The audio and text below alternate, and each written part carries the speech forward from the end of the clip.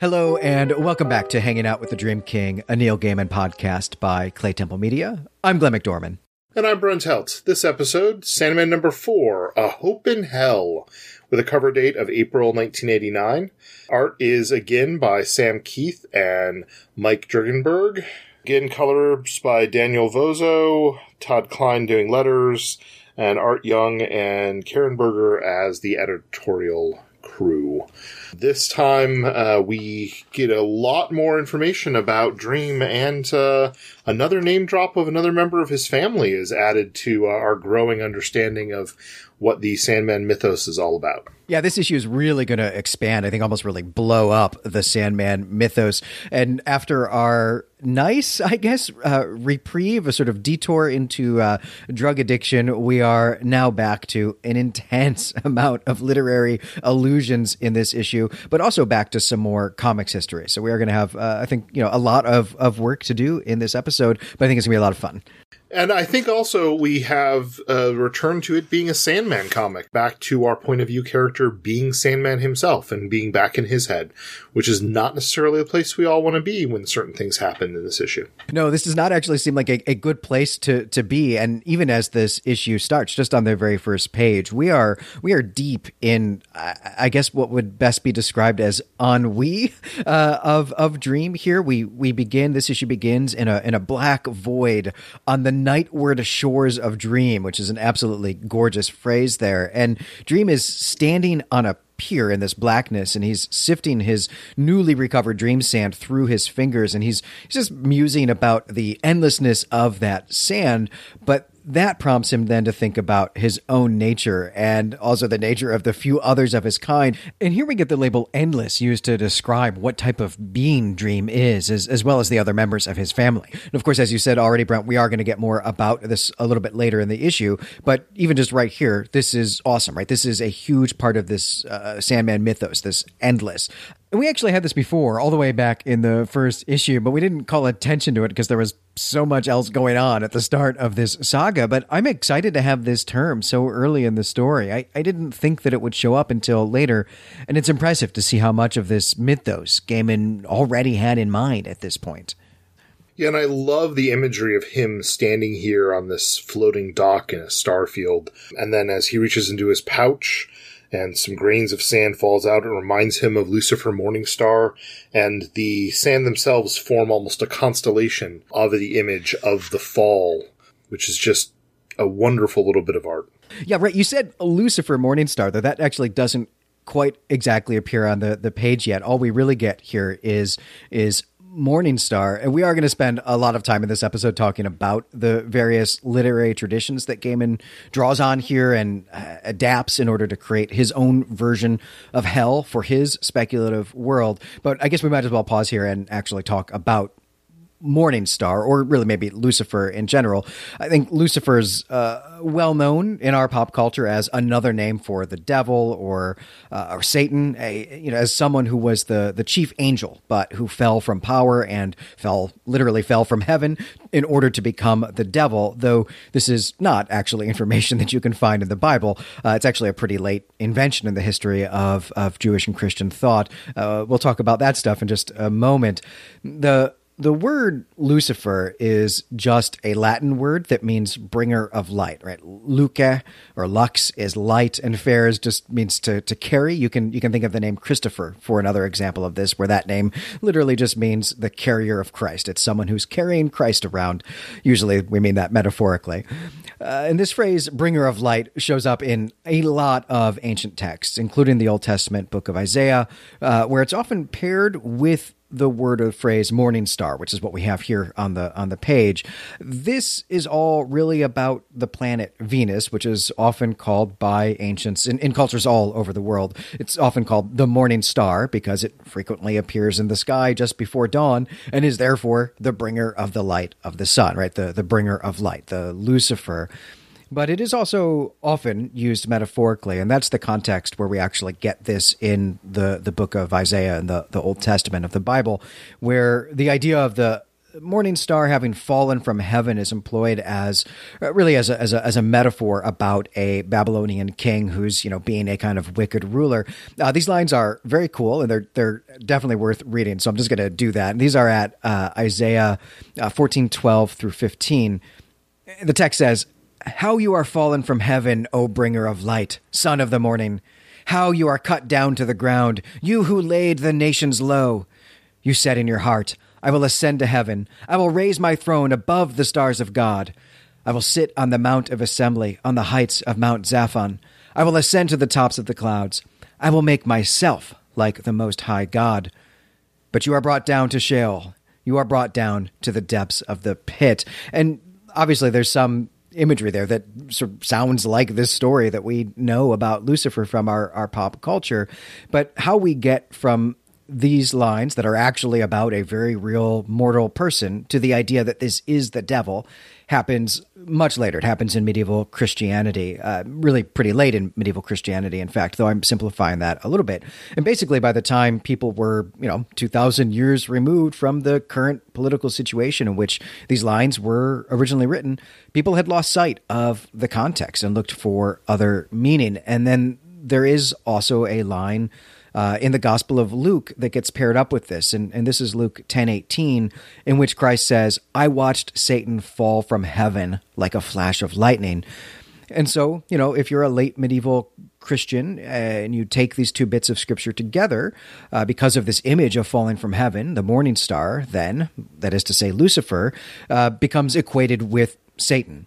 But I should say that this is really more of a popular belief in the Middle Ages, right? Most theologians would have denied this connection. They would have understood those lines in Isaiah weren't really about Satan in any particular way, or the devil in any particular way. But more importantly, this idea about Lucifer, about the devil being an angel in heaven and falling to hell, this idea really spreads in early modernity with the invention of the printing press and the advent of increased literacy and, of course, the Reformation. And it really comes to fruition in the English-speaking world in the 17th century. Epic poem Paradise Lost by John Milton, which is all over this text. But to bring us back to this text, bring us back to the Sandman here, I think it's important to note that Christ says, "I watched Satan fall from heaven." And Dream here says the exact same thing, basically, right? He says, "I watched him even then as he fell, his face undefeated, his eyes still proud." So there's, some equation here in these lines of Sandman and Christ, which isn't to say that there couldn't have been a lot of people who were hanging around watching Satan fall from heaven, right? But I think that's an interesting and an intentional parallel that Gaiman is drawing here. Well, and I think it also ties back into the endless as the endless, the term itself. We have no reference to there being a beginning for them, particularly here either. That these abstract entities perhaps have existed throughout time, forward and back. So they are truly endless in that sense, and a witness to all of the events and goings on, and also potentially players for events that are going on. Right, and we're going to get some hints about that here later in the episode when Dream and Lucifer are actually talking to each other, that really just hints at this much bigger stage, much bigger panoply upon which this small story that we're seeing is really being played out, and I really love that about this issue. So then we get to the splash title page, A Hope in Hell, and we have Dream again standing on his dock with a star field around him, and there's kind of a ripple of a pool almost, or a haze just below where the dock would be in the water. I thought it was very interesting. My mind half expected to see the ferryman, to see Charon here, but instead we have Dream, and I guess he can travel himself between realms. So, in reference to the annotated Sandman, which was Volume 1, which was edited with an introduction and notes by Leslie S. Klinger and a foreword by Neil Gaiman. In reference to that, Klinger includes actually a note here in his annotations that is from Neil Gaiman that he had written to the artists in depicting this issue. And I'm not going to read the whole thing, but he explains that this entire issue is all about hope. But he does also note that here, the Sandman, quote, "The Sandman will be slightly more fazed by this than he expects. This traveling to hell. In the past, we've only ever seen him with people that he considers essentially his inferiors. He's acting far more as if he's talking to his equals here. He's even slightly scared of them. But he's damned, pun unintentional, if he's going to show it. He's acting like a representative of a foreign country, like a king in his own country visiting a foreign place. But Neil Gaiman also remarked in his script, "This is, on every level that I can get it in, a story about hope. What hope is, how important it is, and how hard hope is to kill." The title's slightly cliched, but not very. Hope you like it. So we have Dream looking very self-conscious about the decision he's about to make. There seems to be a kind of a weight on his shoulders. His head is bowed, not just because he is looking down into a chasm to perhaps jump/fall into hell, but also just a lot more burden reflected, I think, in this title page about the task that he has in front of him. Right, and as he jumps, as he's descending down to hell, he says something that's really interesting and really important for the previous issue. And he says that he really didn't have any power over the dreams in Rachel's house, that he bluffed them into going away. And why this matters now is that because even now that he has his pouch back, Dream's power is still limited, but he has hope. So, you know, he is going into this with much reduced power, this dangerous situation with much reduced power, and being armed in some sense, equipped in some sense, I guess, with hope as a type of weapon or a tool that he can use, which is going to come back at the end of the issue. And I really appreciate this idea that it reminds us that the end of 2 issues ago, where he had decided to go first to Constantine, was intentionally because he figured one human would be an easy person to go interact with. And so it reminds us that he was at diminished power and he had made a very conscious choice to go the easy way. It is interesting to me, though, in retrospect, then looking at last issue, that because we never had the Sandman point of view, it was all Constantine's point of view. I didn't really get the terror of what it must have been like for Dream to be bluffing those nightmares in the house. Instead, it was, I was worried a little bit for John Constantine. I was very worried for his former lover, but I was never really worried for Sandman at any point in that issue. Right, and it turns out now that we actually probably should have been. And this was something, of course, that we did ask in our last episode. We had some questions about how that was actually working. So in this case, I am glad to be back in Dream's point of view so that we get this all narrated to us. We actually understand what he's experiencing in this story. Well, before we move on, we should really pause here, actually, and talk about the Gate of Hell, because this gate is awesome. It does look like any kind of modern gate, I guess, that you might have around your house or, around a school, but it is covered in impaled corpses and severed heads. And on the door, I guess really the gate part of the whole wall, there's a naked woman who's hung as if she's being crucified. And the whole thing looks like a Hieronymus Bosch painting. And I absolutely love it. And here, Glenn, the annotated Sandman drew reference to and included a little black and white photo of the Gates of Hell by Rodin, the statue, and it's a terrifying image. And here we have this mass of intertwined bodies. And Neil Gaiman also gave some suggestions to the artists about how to describe the gate. Specifically, he asked the artists to compose the gate not out of worked stone, but out of just rock or flesh, but pieces of flesh that would be put together. He wanted the gate itself to largely be left alone and be iron. He wanted the spiked heads that we do see depicted to be present, but not over the gate portion, but over the wall throughout. And he wanted just the whole thing to be very disquieting and disgusting, which he asked for the artists kind of throughout, is that they stretch their minds to think of the most grotesque imagery that they could find.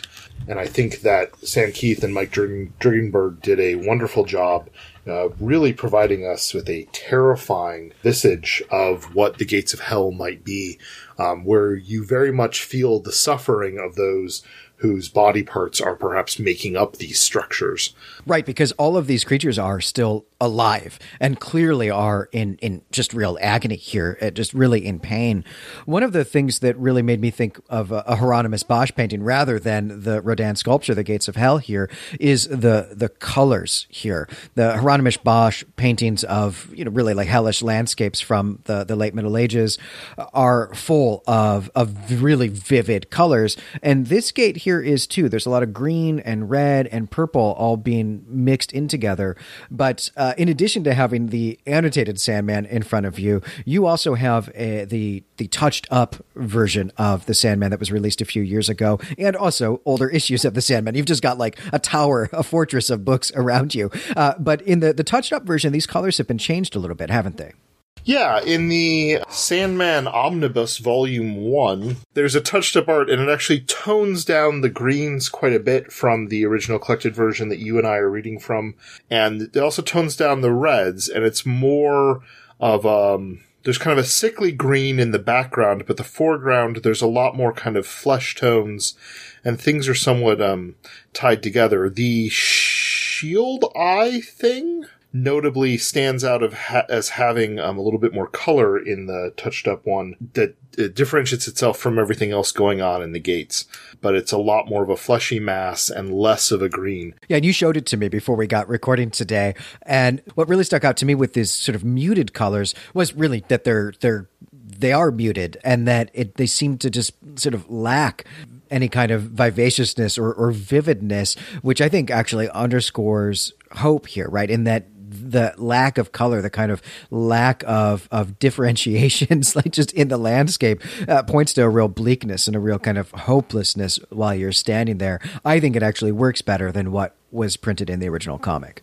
But I think we need to actually get into hell. So Dream is going to ring the doorbell of hell, which is actually this weird eye shield thing that you brought up.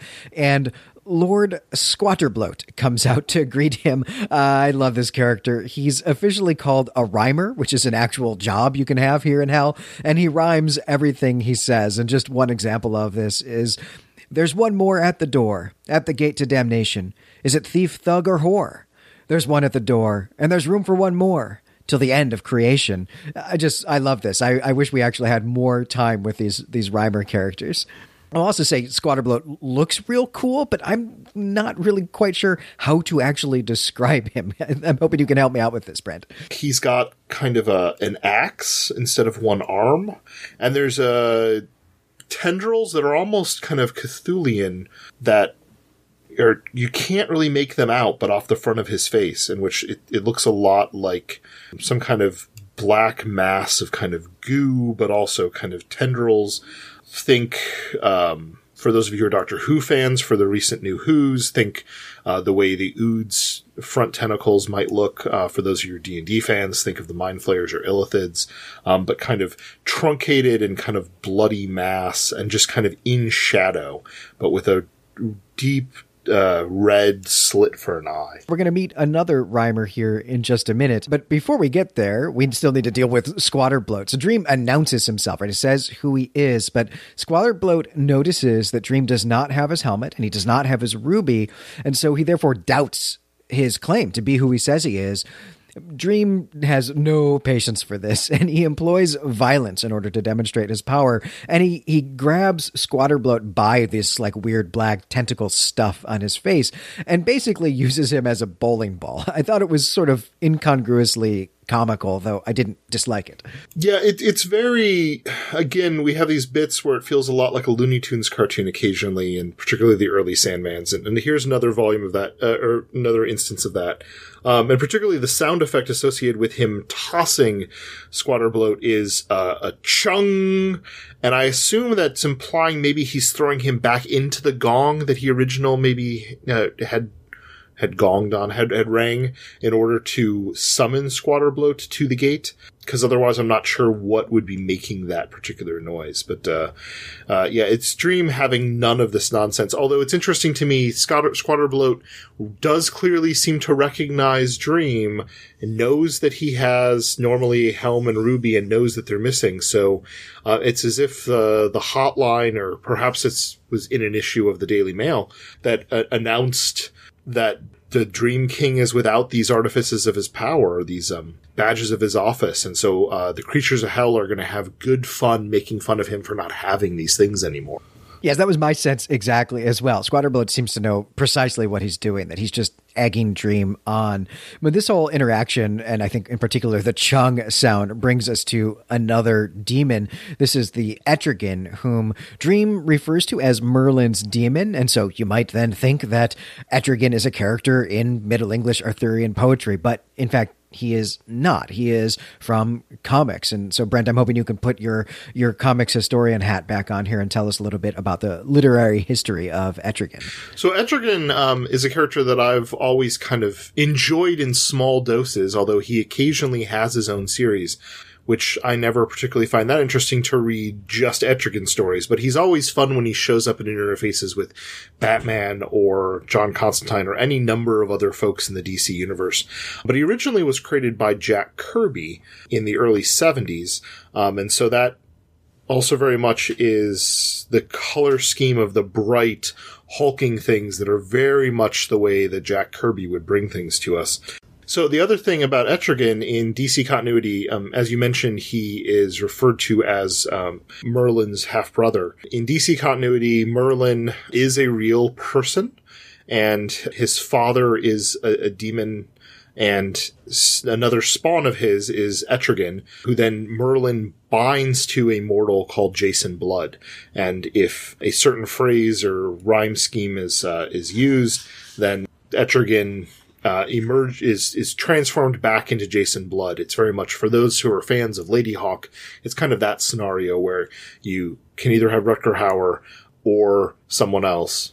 You can't have both at the same time because of the way things are. So Etrigan is somewhat imprisoned by Jason Blood. That is the right reason why he's Merlin's half-brother, is that they are both have the same demon father, blood running through them. And so again, we have Neil Gaiman referencing this historic, 1970s character who ties to the larger mythological pantheon of Arthurian legend, and then bringing Sandman into this and knitting this all together.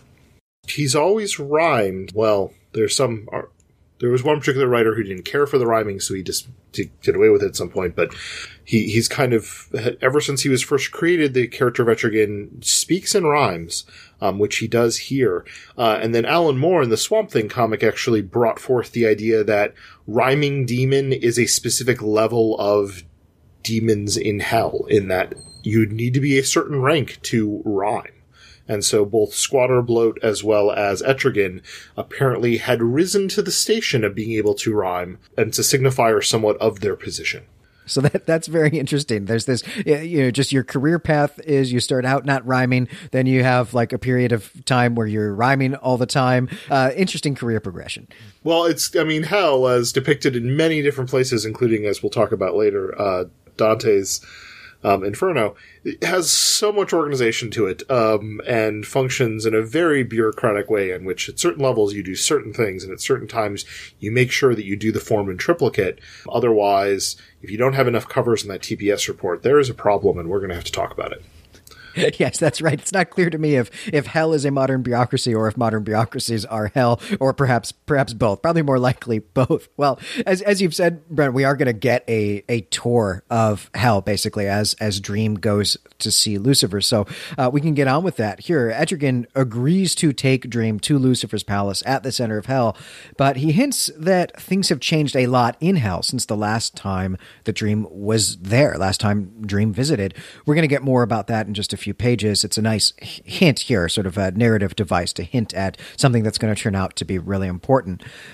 Here, now, Etrigan takes Dream through the Wood of Suicides, in which the spirits of people who have taken their own lives are manifested as or are trapped in trees, but they retain their ability to speak. And this is a pretty famous image from that medieval epic poem that you just brought up, Brent, the Divine Comedy by Dante. It's from the first part, the Inferno, which is the one, I guess, that most of us have read in high school, and is a journey through hell, very much like the one that Dream himself is on right now. And what's really interesting here in this story is that Dream comments that when he last visited this wood, it was really just a small grove of trees. In fact, he says tiny. But now it is a sprawling forest, and we get the art to back that up here. And I don't know about you, Brent, but I sort of took this comment here, this change, as really kind of a commentary on suicide as a particular symptom of modernity and the mental health problems that we've created for ourselves by inventing a high-tech capitalist civilization. But I wonder if you read it differently. I think that is an interesting take on, the increase of suicides because of problems of modernity, perhaps. It may also, in our contemporary reading and our contemporary discussions of suicide, which I'm not sure is what Neil Gaiman meant in the late 80s, although it probably still was relevant, but maybe just not discussed then, is the ease at which particularly there's a lot of discussion about, in the United States at least, how the tools are available, unfortunately, for those who have mental health problems, and consider that there's no other way out to take their lives with more ease than they perhaps could before. So I don't know if it's a reference to the problems of modernity or if it's the problems of modernity providing the tools for people who had the problems that they've always had to unfortunately be able to end their lives far more easily. Right, and it could even just be a simple matter of arithmetic. What it may be that what has changed since the last time Dream was here, and we don't know when that was. At least we don't know that yet.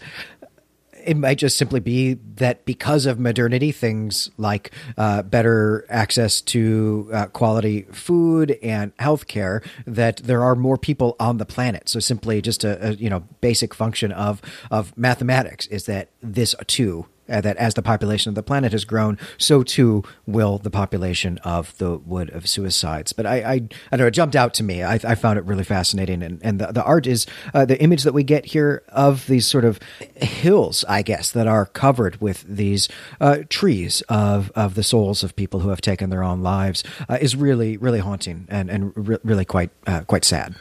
It's a very off-putting thing in a very different way from the Gates of Hell. The Gates of Hell gave us this torturous imagery. This is painful and torturous to look at for entirely different ways. I was somewhat confused by one of the panels here. As they're walking and they're discussing the changes, there's a snap of a branch, and then the tree speaks. And this is, I believe, a reference to Dante's Inferno makes reference to the fact that a tortured soul begins to talk if a branch is broken off, and so someone needs to, or something needs to actively have done that. As Sandman walked by, he's the nearest to the snapping noise, but I don't see evidence that Sandman is reaching out a hand and breaking it. So I'm wondering if just occasionally branches break, or if some other force had the breakage occur as he walked by to relate kind of the tragedy of this particular tree versus there being the inaction. Yeah, I guess we're supposed to understand that just, when you're walking through the woods, that you snap twigs off of trees when they're covering the path, because it's just difficult to navigate through them all. We can't keep our eyes on all of them. But there is just two images later. They're on like this massively wide path where that wouldn't need to be the case. But I think that is what we're supposed to understand here in the image. But that's a really great catch, that there's actually something that has to be done in order to get the tree to talk.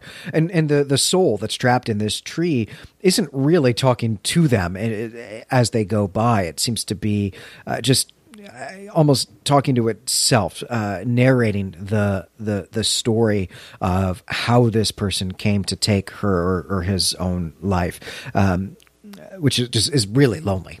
And there's just so many ways to read this particular thing, because if it's incidental for Sandman to walk and then accidentally he breaks the branch, then is it showing his callousness? Or if the grove wants the ability to speak, and if being stuck in the form of a tree and not being able to communicate its sorrow, but be stuck on a plane, perhaps he either intentionally or unintentionally provided some minor amount of relief. I'm not sure that there's particularly relief in hell, though, so it may not matter. But there's a lot of different ways I think you can read what's going on in this panel and what you're supposed to interpret about our main character of Sandman and his view of mortals at this point.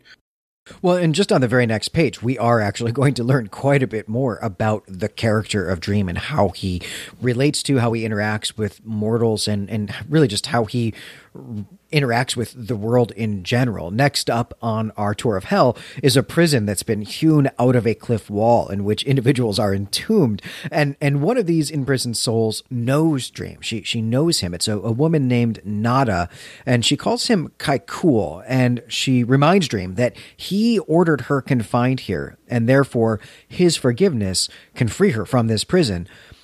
And she asks, "Don't you love me?" And Dream says that it has been 10,000 years, but he does still love her. He just hasn't forgiven her yet. And this is something that we were asking about even last time, right? This question of, has Dream always been so callous and so unempathetic towards other people? And it looks here, at least on this panel, that the answer might be yes.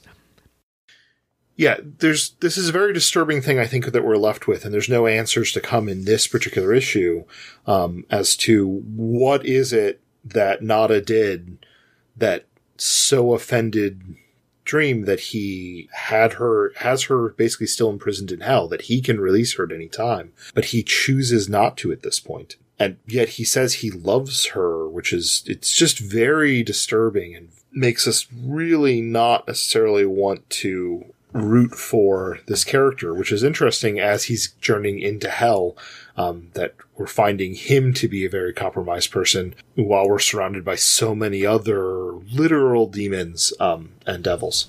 Yeah, in some ways, he actually seems like he might be the worst person that we meet in this issue, even though we are on our way to meet the very Prince of Hell. Before we leave this page behind, though, Brent, I have one more question for you. This information that we have here on the page, that Nada is from Africa of 10,000 years ago. This indicates to me that Kaikul is an African name, but I don't know anything about the ancient world outside of the Mediterranean. So I've not encountered this name before. And I was wondering if Klinger and the Annotated Sandman, or you from your personal knowledge, have any information about whether this is a real name from an African language, or even just words from a real African language, or if this is something that Gaiman has made up. It appears it might just be something that Gaiman has made up. I haven't encountered before, and Klinger references the different visage Dream takes on in this picture from Neil Gaiman, suggesting to the artist that he look different. What's interesting here, too, in the art, which Neil Gaiman did specifically ask for as Klinger notes, Dream appears different depending on who he's interfacing with. In the color-adjusted version that presented as I'm seeing in the omnibus, not only does he kind of have still the high cheekbones, but larger lips, shorter cropped hair, and slightly different eyes. But his skin color is darker and almost matches Nada's skin color on the page, as opposed to being the pale view that it looks to be in the original version. And so this idea that whoever is interfacing with Dream, then that's how he looks to them. It is interesting to see that in addition to having multiple names, that he is Kaikul, the Dream Lord, he looks different depending on who he's interfacing with. Klinger notes, Neil Gaiman noting that this is intentional to bring out the idea of this being an anthropomorphized idea or concept of a thing. Rather than a specific defined person the way that you are or I are. Yeah, right. And that goes back even to that notion of religious syncretism that we talked about in issue 2, where cultures will recognize that there is a god of X. We have a god of X, you have a god of X, but we depict them differently for different reasons. And that is something that I think Gaiman really loves about the concept of gods that personify attributes or ideas, is that he can make them, we as people can just make them look like what we want while they retain the same abstract qualities, abstract characteristics. And I really love that he does this. I mean, for me, reading this as a teenager, this was one of my first introductions to that idea, and it really changed the way that I perceived the world and thought about the world. And I love that he does it. Yeah, no, I think it's really well done. Both the way Neil Gaiman sets it up, but also the way that the art kind of represents it to us, of a very stark difference in the way that he appears, but done in such a seamless way that we still know who our character is and who's speaking. It helps that Dream's word balloon has his distinctive white text on a black background, so he clearly is still the same person. Well, all right. I think we can continue on our journey, and at last we arrive at Dis, the city of hell, and this too is taken from Dante, though Gaiman has adapted it for his own needs here. For example, the Wood of Suicides is actually within the city of Dis, within the walls of the city of Dis in the Divine Comedy, where here it's clearly outside. And Dante's use of Dis is itself interesting, as Dis is one of two Roman gods of the underworld. The other one is Pluto, who's much more famous. He's the one whom the former planet is named after, and he's the one who is usually equated with the Greek Hades in that religious syncretism of the ancient world. Dis is actually probably the older of these two gods, and he is also the ruler of the underworld in Virgil's Aeneid, which is the poem that is in fact the basis of Dante's own descriptions of hell. And the Aeneid is also a text I'll be teaching next semester, which I'm very excited about. But I'm also very excited about Lucifer's Palace that we see on this page, because this just looks terrifyingly awesome. Yeah, it really does. It's very ominous, and there's a lot going on, and I can't even quite make out what some of it is, frankly. But the strange, particularly baby heads with the worms or tubes coming in or out, it's unclear, of the mouths in the bottom of the castle are notable. It's also interesting to me, it has the similar outlines to the front part of Dream's Castle that we first saw back in issue 2. It's kind of a similar visage, and I'm wondering, and there's no indications I have from the annotated Sandman on this, but I'm wondering if it was thoughts of at least the artists, if not Neil Gaiman, to try to pull together that each realm would have a similar looking kind of shape in a vague sense to the entrance to each kingdom's planar kingdom's castles. Right. Well, I think we can see that too in the way that they each have a gate that has something about it that is characteristic of the realm, and then the palace is at the center of the realm. And yeah, the palaces do have a similar shape to them. And I think that probably is intentional. We'll see if that is maintained consistently throughout, or if that's just an idea that Keith and Dringenberg had here in this first volume. But there is, as you said, there's a lot of stuff going on in this palace. The babies' heads are real creepy. There is also at the very top, there are these minotaur, these sort of male muscular minotaurs, I guess, who are they're statues, but they are standing at the very top of the palace. But then in the center of it is what I think is probably the most horrifying thing I've ever looked at, which is some kind of humanoid female. We know she's female because there are a number of breasts sort of sagging off of her. There's 6 breasts, but her bottom half is turned around. So we're seeing we're seeing the top part of her from what would be the front of a human, but we are seeing the back part of the bottom of a human, but it isn't actually turned. It's just, that's how this creature is put together. And it does not have a human head. It does have 2 eyes and a mouth, but the mouth is open, to occupy sort of like 90% of the vertical space of the head. And it is just utterly creepy. I would not want to, encounter this in a dark alley, or, wake up at night and find this in my kitchen. And the face, even though it's not a human face, as you know, but it does almost look to me, there is no indication here that there is any sound coming from this, but it indicates to me something that is screaming, because it looks like the Minotaur or the Goatmen are kind of pulling the arms almost apart. and it looks like it's in suffering and pain. And I'm wondering, and again, there's no sound effects were given on this page, but my mind had somewhat inserted in this kind of a howling noise that could sound like screaming, but could just be the wind going through some kind of a literal hellscape.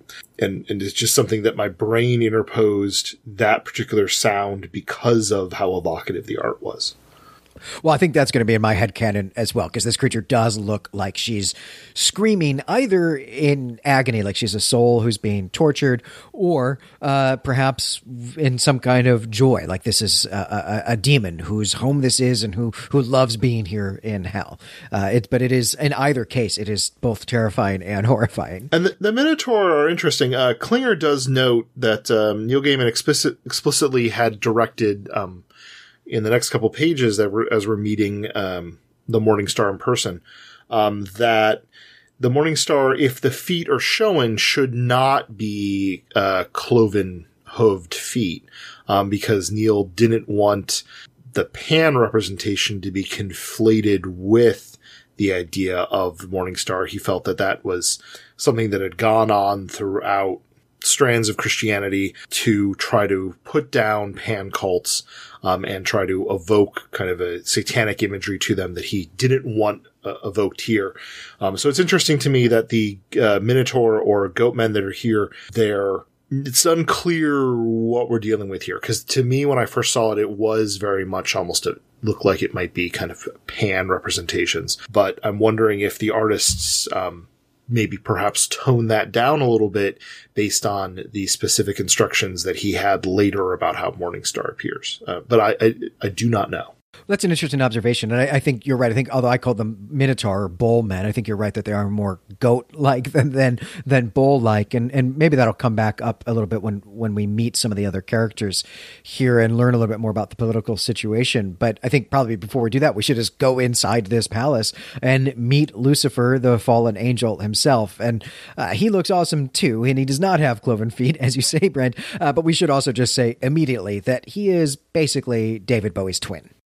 Yeah, he very much is. And Klinger's annotations actually specifically note that the art reference for this, as well as when we get to it for the cover, are actual celebrity shots of David Bowie. And so he very much was the image they were trying to evoke, which I think works in the sense that oftentimes Lucifer is depicted as kind of A, somewhat androgynous, and B, a very beautiful visage. And I think everyone can agree that David Bowie, particularly 70s, 80s David Bowie, very androgynous and just a very beautiful kind of face that is, on the one hand, calming. On the other hand, there's a lot you can tell that's going on behind those eyes, and it can be oftentimes fairly unsettling.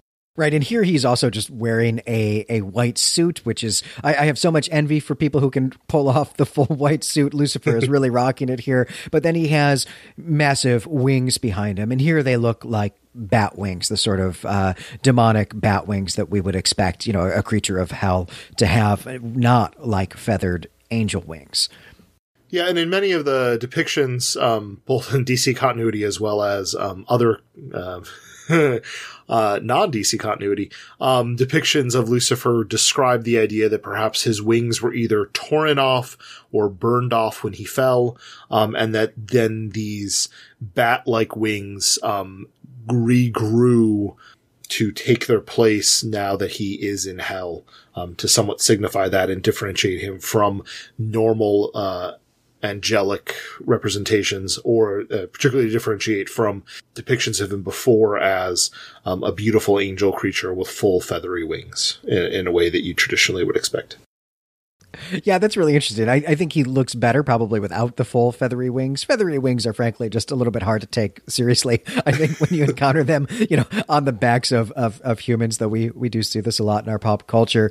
Lucifer's also got his own special font for his speech. I actually find this font really difficult to read, but it does at least convey to us that Lucifer speaks with a kind of numinous power that the other characters don't, much like Dream himself does. So that's a really great touch here as well.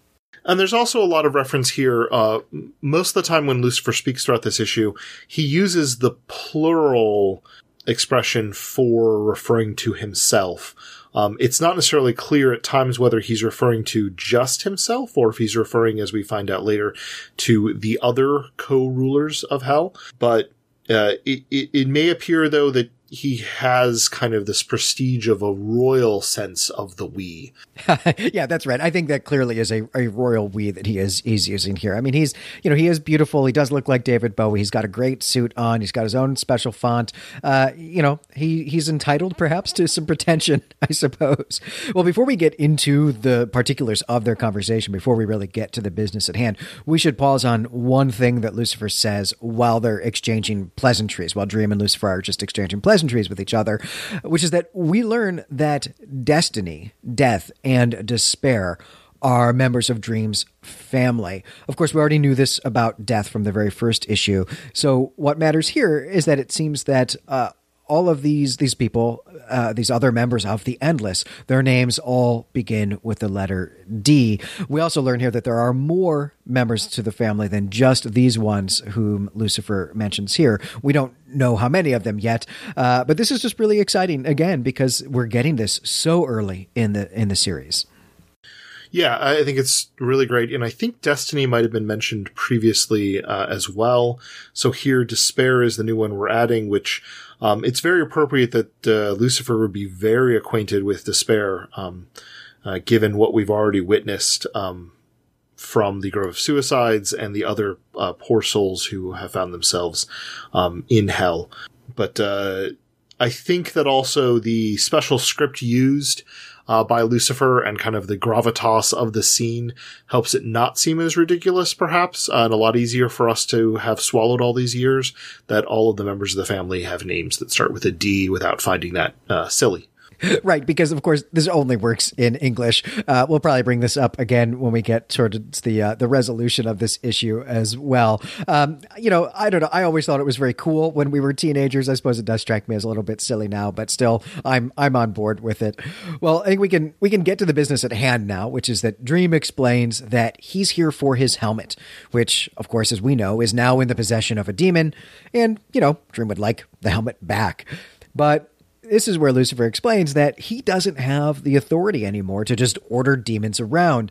And this is where Etrigan's comment about things changing comes to fruition. And Lucifer goes on to explain that the dark, the shadow creature, came forth to challenge heaven, and this resulted in a civil war in Hell, and that Lucifer now rules in a coalition with two other demons, and these are Azazel and Beelzebub. I'm going to definitely nerd out about these names and where we encounter them in literature, but before we get to that, I want to just ask you, Brent, about the dark.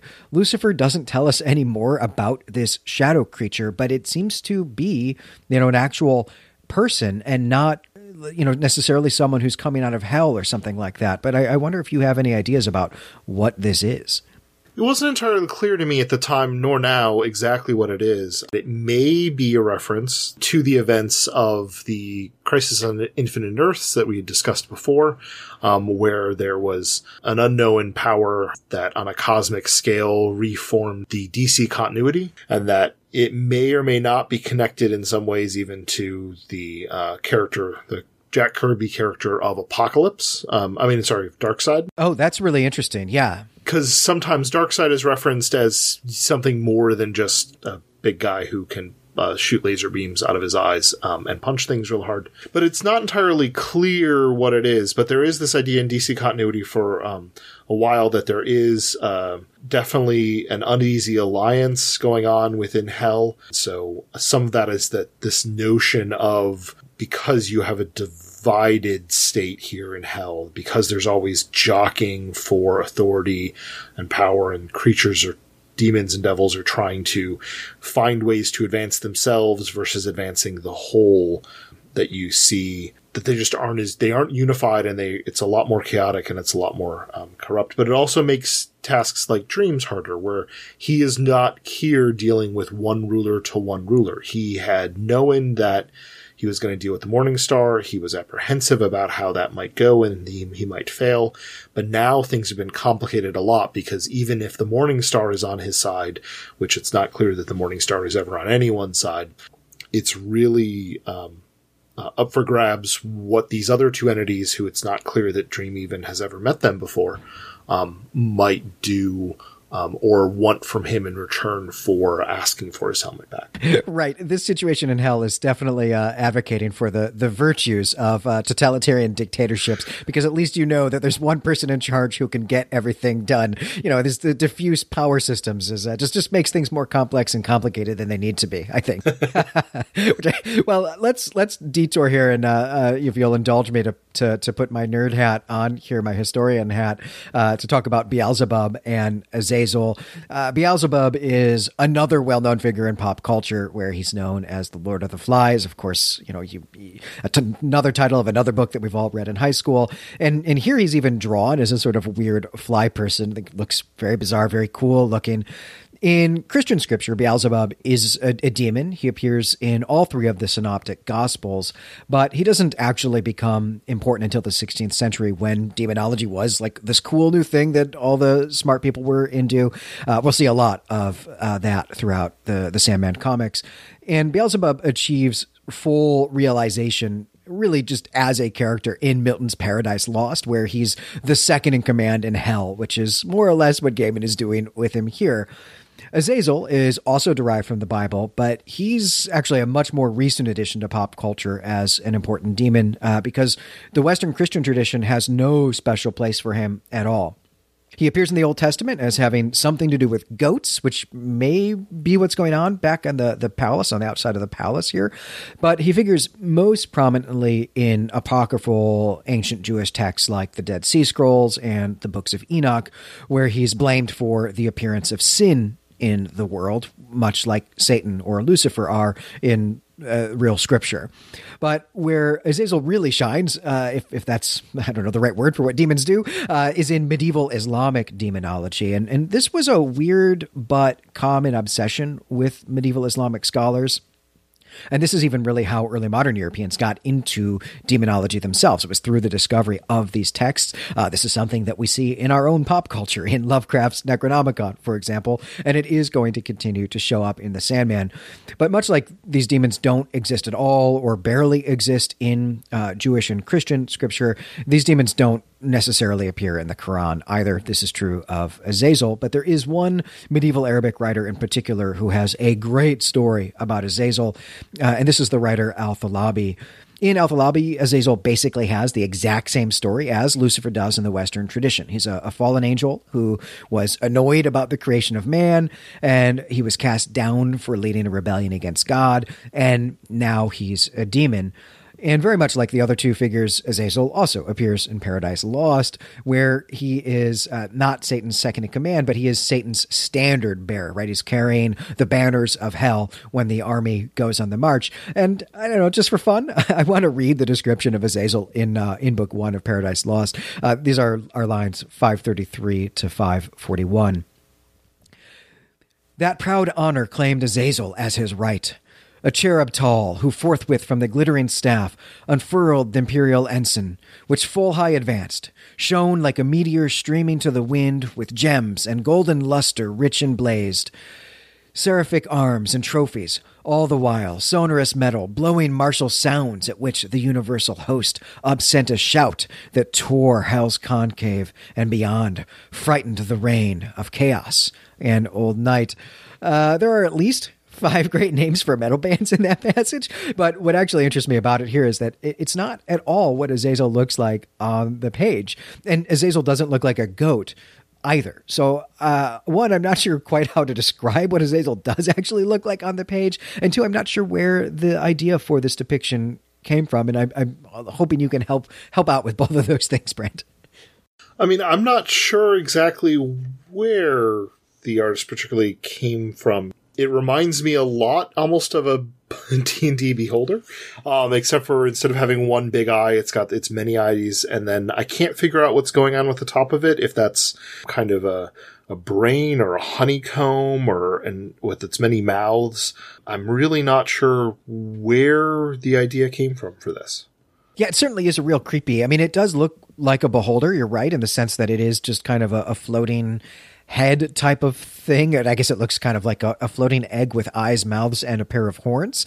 But yeah, it's strange and has nothing to do with, as far as I can tell, any previous literary or artistic interpretations of Azazel, who would actually normally just look more or less like what Lucifer is depicted here on the page.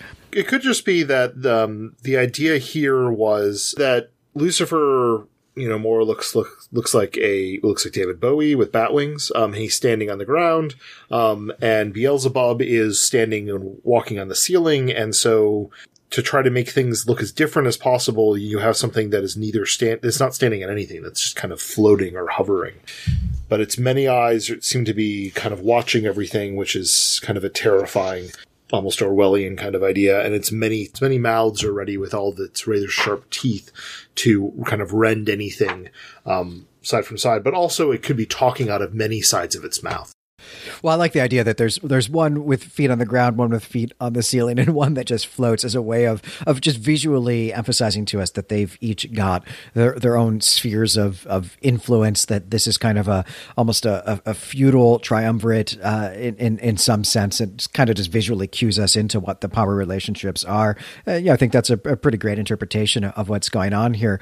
Well, this conversation between the four of them, Dream and the Triumvirate of Hell here, ends with the Triumvirate agreeing to summon all 2 million demons to the vasty plains of Hell so that Dream can figure out which of these demons has his helmet. And we get an awesome 2-page spread here of this assembly of demons. I mean, this is just fantastic. In the collector version that you and I are mainly reading from, there's a lot of kind of reds, and pinks to kind of differentiate the background from the foreground. In the recolored version, there's a lot more greens and blues and grays, and there's a lot more to kind of even further differentiate this giant mass of creatures, which all are very hard to determine like what the thoughts are here. And I think the artist did a wonderful job here of just giving us a lot of kind of grotesque collection of kind of chaotic mass of creatures on a wide open plain. Yeah, that's interesting that the recolorized version of this actually adds vividness where it took it away from the gate itself. And the recolorized version of this makes this actually look a lot more like a Hieronymus Bosch painting than the Gate of Hell painting does. That's really awesome. And these demons are just absolutely very cool looking. There are a lot of them. This was a lot of work had to go into this drawing. Well, Dream uses his dream sand to search for this helmet. It kind of, goes up in the air and sort of, I don't know, it's like using some kind of sonar to find the helmet or something. And we discover that the demon Choronzon, who is a Duke of Hell and one of Beelzebub's subordinates, is the demon who has the helmet. Choronzon is a very cool name. It's not Neil Gaiman's invention. It's in fact found in the works of John Dee. We're going to get to talk a lot about John Dee in the next episode. So here all we'll really need to say is that John Dee is one of those early modern demonology dudes who basically invented the occult after getting their hands on some of these medieval Arabic texts. So we'll deal more with that in the next issue. But so what matters here is that the laws of hell mean that Choronzon doesn't have to give back the helmet. So if Dream wants it, he's going to actually have to challenge this demon for it. And if the two of them fight a duel and Dream loses, then he will have to become a slave in hell for all eternity, right? So the stakes here, they're a little bit high, and Dream is not confident that he can win, right? We saw that at the beginning of the issue as well. And I find this really fascinating because Dream didn't respond well to being imprisoned in Roderick Burgess's basement for 80 years, but right now he's willing to risk eternal slavery just to get this helmet back, instead of just saying, well, cool, I guess I just won't get my helmet back. I mean, this just seems really risky to me, and I'm surprised that it's a risk that he's taking. Yeah, no, I think it's very surprising that he's willing to take that risk. But I also think that when we first saw him at the beginning of the issue, he perhaps knew not quite how it would play out, but he had to make the decision that he was willing to accept a huge amount of risk to even go to hell, and that, he would, he's very familiar with rules and order himself. So he probably expected that some kind of chicanery would go on and he would have to in some way compete. He might actually be happy that he's merely dealing with this Duke of Hell, instead of having to worry about, the Morning Star or Beelzebub or someone else wanting to hold on to it themselves. This somewhat lowers the stakes, but I think it's a calculated risk that he perhaps already made before he showed up. Not knowing all the information. Also, he's surrounded by all of the demons, and at this point, that's a lot of face to lose if you're just like, oh, okay, well, yep, good on you, you keep the mask. There's also been reference to how underpowered he feels and that he needs these badges of office, his bag of sand, which he does have back, his ruby, and his helmet to be restored to what he was. And at this point, it may actually be an existential crisis for him to not retrieve these items. And so the stakes may be so high that he has to accept all of the risks associated with this. I do want to talk a little bit about the depiction of Choronzon, and he's very much in juxtaposition to the Sandman, where you have the 2-page splash of Dream saying, "Return it to me now," and then you have him smiling and saying that he's broken none of the laws. And then I love the way he phrases this: "If you want your precious back, then you must fight me for it," which very much to me, and I'm sure to you, Glenn, evoked very Tolkien-esque in terms of referring to it as the precious, and also Dream's obsession with getting the item back being almost like the obsession that those who fall under the One Ring's pull might feel towards it. Right. Well, the One Ring, the relationship between the One Ring and Sauron is the exact relationship between this helmet and Dream, which is to say that it's an artifact that's been imbued with the power of its own creator as a means of actually enhancing that power. But what it means is that when you don't have that object, your power is actually diminished, which is maybe not the best strategy. I mean, it certainly doesn't seem to have ever actually worked out for anyone we encounter in these fantasy literatures. But I do think that it does suggest, right, that this demon is pretty well read. Of course, Dream has not had time yet to read The Lord of the Rings. It was penned entirely while he was imprisoned in the Burgess basement. But hopefully he'll have some downtime soon to catch up, and then we'll come back and laugh at this joke. I get the real impression here that he doesn't even care about the helmet. That what he wants is really just to make Dream do this, because this is really punching way above his station, right? Dream, as a member of the Endless, right, is just like several rungs higher than a Duke of Hell is going to be. But because of the rules here, this is one time, probably the only chance that Choronzon will ever have to be treated like an equal by one of the Endless here, and he seems to be getting joy out of doing that. Yeah, I think he's really enjoying the spotlight being put on him. And Choronzon, because he's the person who is being challenged here, he gets to choose where they're going to duel, and there are a couple of things going on here. One is very cool, which is that he says, "I choose reality," which suggests that he could have chosen something other than reality, like maybe the Dream Realm or Hell or Fairy, or we don't know yet what some of the other realms that he could have chosen were going to be. But that's a real cool indicator here that there is sort of something more vast going on in this fictional universe that we haven't seen yet. But the other thing that's really interesting about this is that he sort of moves them to what, something that resembles a nightclub on Earth. Here it's called the Hellfire Club, which is a specific type of risque gentleman's club in the UK. But they are going to compete here in front of the lords and demons of hell, who are the assembled audience in this nightclub. So as you say, he's enjoying the spotlight here. He's enjoying that his peers, his colleagues, are having to devote all of their attention to him, which is great. This duel that they're going to do, this is a really cool concept. It's basically an imaginary battle of who would win in a fight, in which they sort of both have to kind of pitch to each other something that they're going to, some kind of creature that they're going to become. And Choronzon starts by taking on the guise of a dire wolf. Dream then defeats this by taking on the guise of a mounted hunter. And this goes on for a little while, and it escalates until Dream decides to play a defensive game rather than an offensive game, right? So this is just showing us that the demon Kronzon is kind of reckless and just sort of enjoying the game, whereas Dream is really playing to win and really thinking strategically and maybe even dispassionately about it. And so when Kronzon becomes an anthrax virus, Dream becomes a planet. He becomes an ecosystem of which anthrax can be a thriving member. Kronzon then decides, well, he can defeat that by becoming a supernova, an exploding star that will destroy such a planet. So Dream uses the same maneuver again, but this time he becomes the whole universe that can, include a supernova as part of its just normal operating procedures. And in turn, then, the demon becomes anti-life, the beast of judgment, the dark at the end of everything, the end of universes, gods, worlds, of everything. And it seems like, becoming the end of everything should mean that he wins. But Dream has been waiting for exactly this, right? This is the move that he has seen several steps ahead. And now he takes on the guise of the abstract concept of hope. And Kronzon has no move against this, and he falters. He hesitates. He doesn't know what to be, and that hesitation means that he loses the match. And I really love this idea that hope is the one thing that cannot be conquered, that even in like the midst of the worst thing ever, right, the end of the universe, there will still be hope, and that cannot be extinguished. It's really a beautiful sentiment. Yeah, it really is.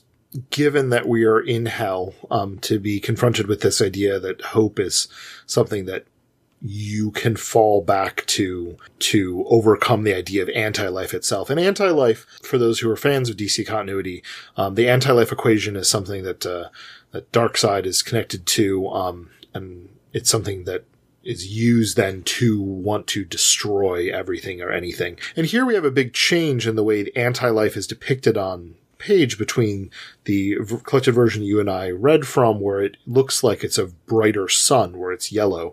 But in the recolors version, I kind of like it a little bit better because it's kind of a muted kind of darker gray with maybe a little bit of blue or purple hint to it. And it looks a lot like actually the color that is used for Darkseid's, the character's kind of rocky skin in that. And so it looks a lot different from all of the colors that we've seen before. But I really love this challenge, and I love the way it's depicted almost as if there's drawings that a child would make, or even like cave painting type stuff between the ideas that are being put forward of the wolf versus the snake versus the, rider with the hunter with the spear versus the fly versus it's really great and wonderful to see these ideas being thrust out while being surrounded by all of this other kind of vivid details of the club scene itself. Right. It really is an imaginative game, right? It takes place in their imaginations, and it is asking them to think really about the relationships between and among, different types of creatures and different just objects in the universe and different concepts. I mean, it's very cool. And it reminds me actually quite a bit of something else that you and I were obsessed with when we were teenagers, which is the game of questions from Rosencrantz and Guildenstern Are Dead, right? That again, just this kind of imaginative way to have a kind of game with someone else that doesn't, need dice or playing cards or elaborate miniatures or something. Frankly, I think this might be something that my wife Elizabeth and I will have to do on our next road trip. It reminds me a lot of great improv in that oftentimes the goal in improv is not to get to the punchline like it is in traditional humor.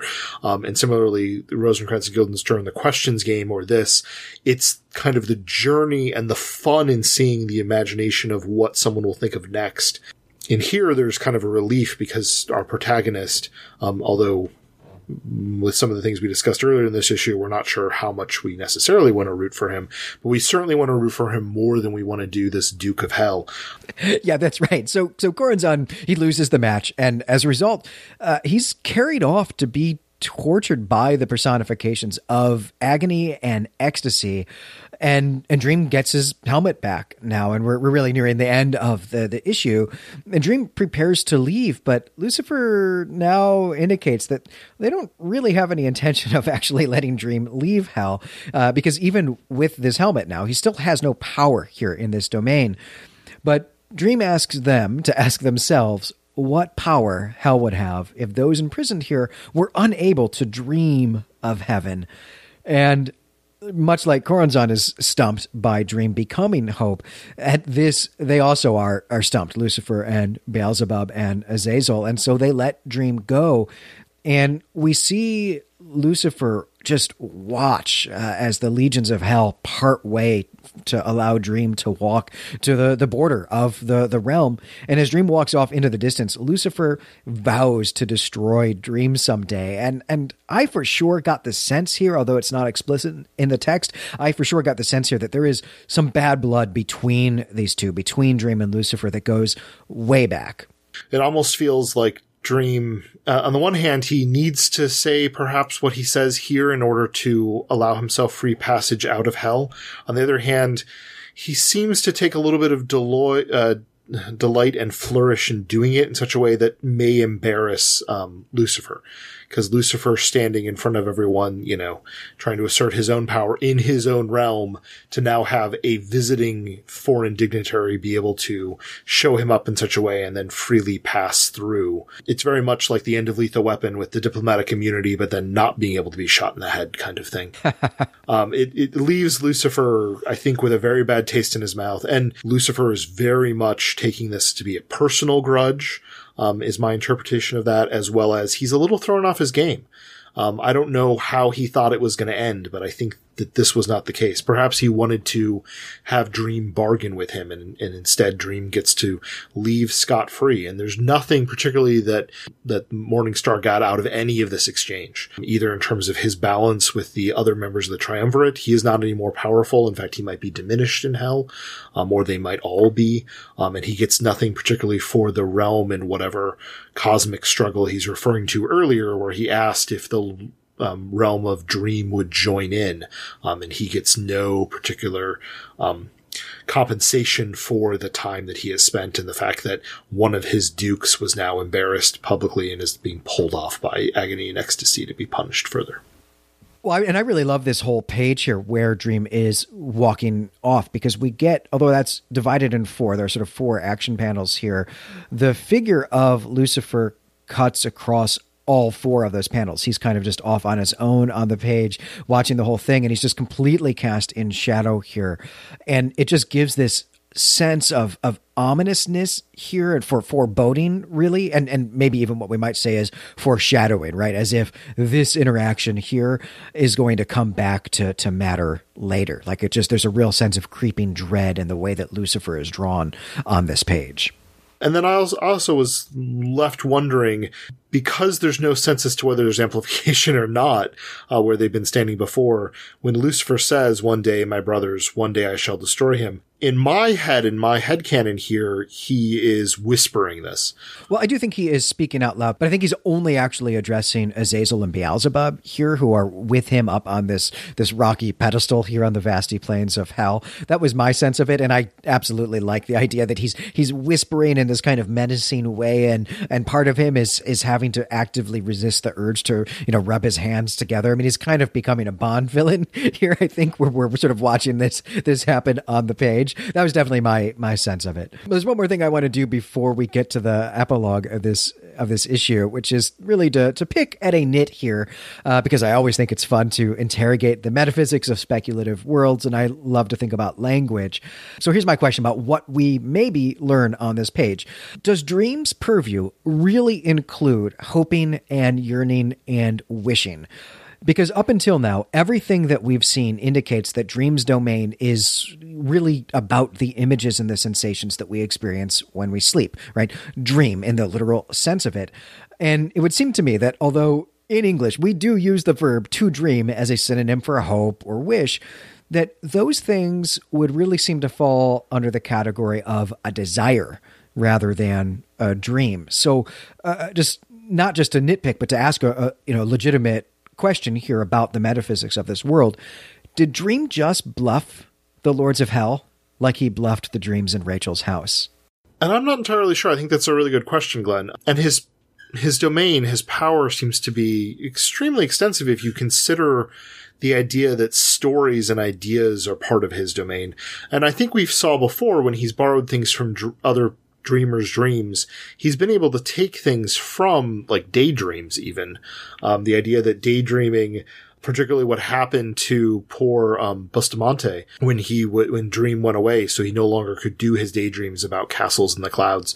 Those went away from him. So daydreams are incorporated in it, but the idea that then anything that would be a daydream and therefore related to hope would be in Dream's purview would make it quite an expansive purview, which I suppose if you're, on parallel with the concept of destiny and the concept of death, perhaps it's appropriate that it be that expansive, but it's not entirely clear to me how the manifestation is occurring here, where on the one hand, all of this is within his domain.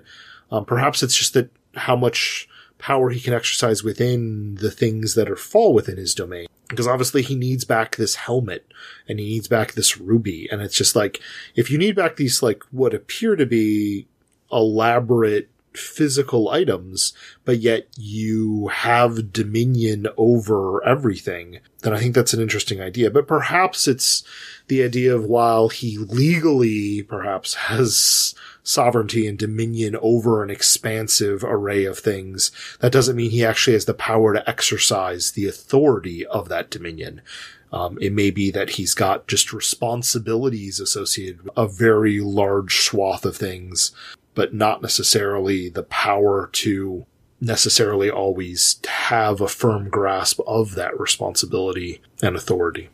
Right. I guess here in this case, if this is literally something that he has power over, I think he might just be suggesting that if I'm imprisoned and enslaved here and I'm not actually doing my job, that eventually the ability of the people in hell, the souls in hell, to imagine themselves being someplace else, that will cease to function as Dream is imprisoned for, presumably it takes longer than 80 years, but eventually. And so enslaving Dream, imprisoning Dream would in fact be counterproductive to, Lucifer's own desires for power, his own position within the universe. I think that might be the explanation for the actual power here. But I also like your explanation that Dream's domain, even though I'm picking in it here, but the Dream's domain really does exist outside of just the realm of dream sleep, but of any time that we are imagining something, any time that we have an image in our mind that is not real, an image in our mind that's not, say, a memory or something we're literally looking at right now, that those daydreams and imaginations are also within his purview. I think we are going to see that expanded as we get into other stories. And I really like that explanation. And I think you make a good point, though, that there's not evidence that his being imprisoned for 80 years had any particular effect on what happened in hell, perhaps. And so perhaps he is bluffing and they're not calling him on it, which would be very easily to do, to be like, look, for 80 years you were imprisoned and we're no weaker for it. We're not off put by that. So how about 80 more at least? And it could be that he very much is bluffing there, as you point out. Well, we've got one more page that we need to talk about before we get into our wrap-up for this issue, which is that this issue concludes with an explicitly labeled epilogue back on Earth in Arkham Asylum.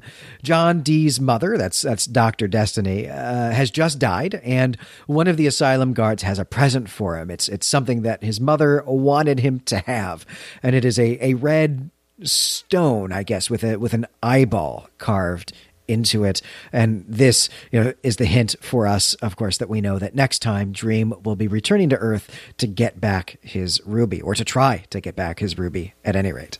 And we actually have seen this particular amulet before, back in the very first issue of Sandman on page 16. It was Burgess's right-hand man had traded to a demon Dream's helm to get this protective amulet, so that Burgess would not be able to harm him. And it was then when Dee's mother went ahead and left him and took the amulet that was protecting Sykes with him, caused him to explode. So this is some kind of a protective amulet that at the very least seems to protect you from crazy old men using cats to make your head explode at range. Right. I think even just the science of narratology tells us that the stakes have to keep increasing as the obstacles continue. So we know that getting this ruby back is going to have to be difficult for Dream, even now that he's got both the pouch and the helmet back. But we'll have to wait until next issue to see how that is going to work out. But before we leave off this episode, we need to talk about the cover art, the title, and we're each going to pick a favorite panel. This cover here, this Dave McKean cover, is phenomenal. It's got the center image is an image of Lucifer, but it is Lucifer as a demon rather than an angel. And I think that's really very interesting, that there's a sort of like skeletal look to his face. Something's not quite right with the teeth. And we can see into his body and see something that I guess looks kind of like a heart, and maybe, like a very large vein kind of, or artery rather, kind of jutting out of it. It's almost like an X-ray look behind the white suited David Bowie facade that is maybe kind of like an artificial glamour that he constructs around himself. Yeah, and it's unclear whether, his heart has been torn from him, or it's bleeding, or if it's just shriveled and dark. And the hair looks a lot to me like almost writhing snakes. It's a very kind of Medusa kind of look of it, serpentine looking face. And there's also this text that's superimposed over the main image, which I think is very cool. I mean, some of the words are in different sort of font sizes, and some of them are a little bit backwards or upside down. They're in different colors, so it's not easy to read this, but all of this is from Canto 34 of Dante's Inferno, which is the very last section of that poem. And the text is about Judas Iscariot, who, of course, famously betrayed Christ for 30 pieces of silver. And he is the person who is imprisoned at the icy center of hell in Dante's poem. But also there, and also then on this page, or in the text that McKean has used, are Brutus and Cassius, who betrayed Julius Caesar. And all three of these names, Judas, Brutus, and Cassius, appear here on the cover. And I actually kind of wondered if getting all of these names, Judas Iscariot, Brutus, and Cassius, is kind of Dave McKean's joke about the triumvirate in hell as it's experienced in Dante. We also have the fiery remnants of currently on fire bits of Dante's Inferno lining each side in the cubbies, as opposed to having a collection of items. Yeah, this is the first time we've seen it not be kind of like a hodgepodge of things. It is all the same thing. It's all text of the Divine Comedy, but at the same time, the center image is almost kind of the most abstract of the images that we've had. I think it's an absolutely beautiful cover. I spent a lot of time just kind of looking at it. This is one I would definitely enjoy having a poster of hanging up in my home. Well, I think let's switch over to talking about the title now, A Hope in Hell. This one maybe is a little clear, a little on the nose, but do you have any other thoughts about it? A Hope in Hell versus Hopes in Hell. I mean, the specific hope in hell perhaps is, how Dream wins. He has, specifically has hope at the end, singular, as a broad concept of how he wins. But also, we talked about the risk that Dream has decided to take on to go to hell to begin with. He has a hope for what he might get out of hell. The epilogue even gives us perhaps with, John Dee getting the amulet from his dead mother, that might be presenting hope. Lucifer at the end, pledging to eventually destroy Dream. That might be him hoping as well. That might be him daydreaming about what he might do. I think there are a lot of hopes going on here, in addition to the literal hell. So let's go ahead and talk about favorite panels. There's a lot of really great ones to choose from in this comic. So, Glenn, what was your favorite panel? Well, I think since you've given me the first crack at it here, I'm gonna exercise my prerogative here, and I'm gonna take the 2-page spread, the splash panel of the vasty fields of hell that are on pages 12 and 13.